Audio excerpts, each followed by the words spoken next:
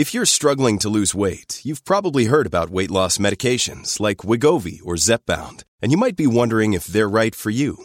Meet PlushCare, a leading telehealth provider with doctors who are there for you day and night to partner with you in your weight loss journey.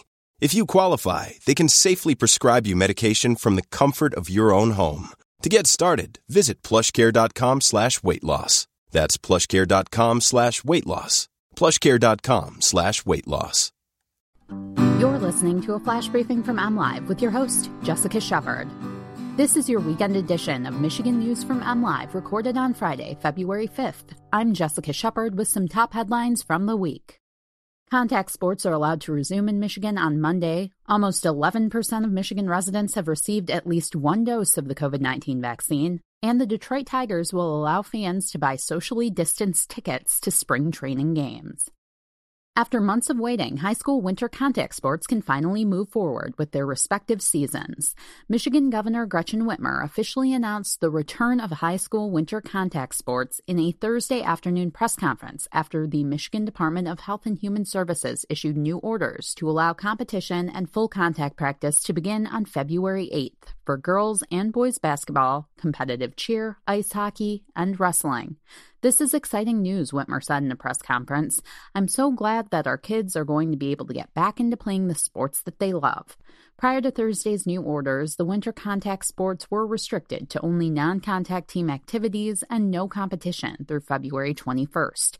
The new order allows for teams to get started 2 weeks prior to the old date, but requires all participants to wear masks in practice and competition. Dr. Joan A. Caldoun, the state's chief medical executive, said the main reason for rescinding the previous restrictions is a result of key metrics improving for coronavirus trends across the state.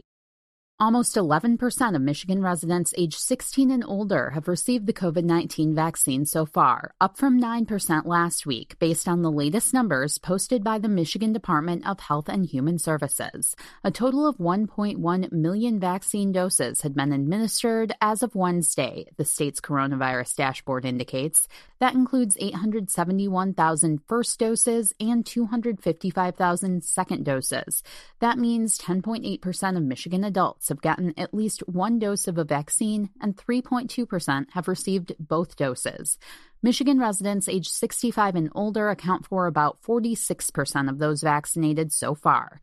The highest immunization rates so far are in the northern Lower Peninsula, where 15% of those aged 16 and older have gotten at least one dose of the vaccine. That compares to 9% in Metro Detroit. The Detroit Tigers haven't played in front of real fans in almost a year, but that's supposed to change later this month. Officials in Lakeland, Florida, announced plans this week to allow limited attendance inside Publix Field at Joker Marchant Stadium, the Tigers' spring training home. Up to 2,200 fans will be permitted, which amounts to roughly 25% of the stadium's capacity. City officials said tickets will be sold in pods of 2 or 4 seats. Each pod will be separated by at least 6 feet.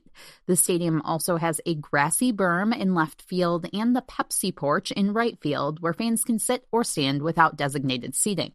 Those areas will be reduced to 50% capacity. The suites will be reduced to 75% capacity. Masks will be required for all fans, and many of the non-baseball activities will be nixed. You can always find the latest Michigan news by visiting mlive.com, and make sure to find us on Facebook and Twitter. Thanks for listening, and have a great weekend.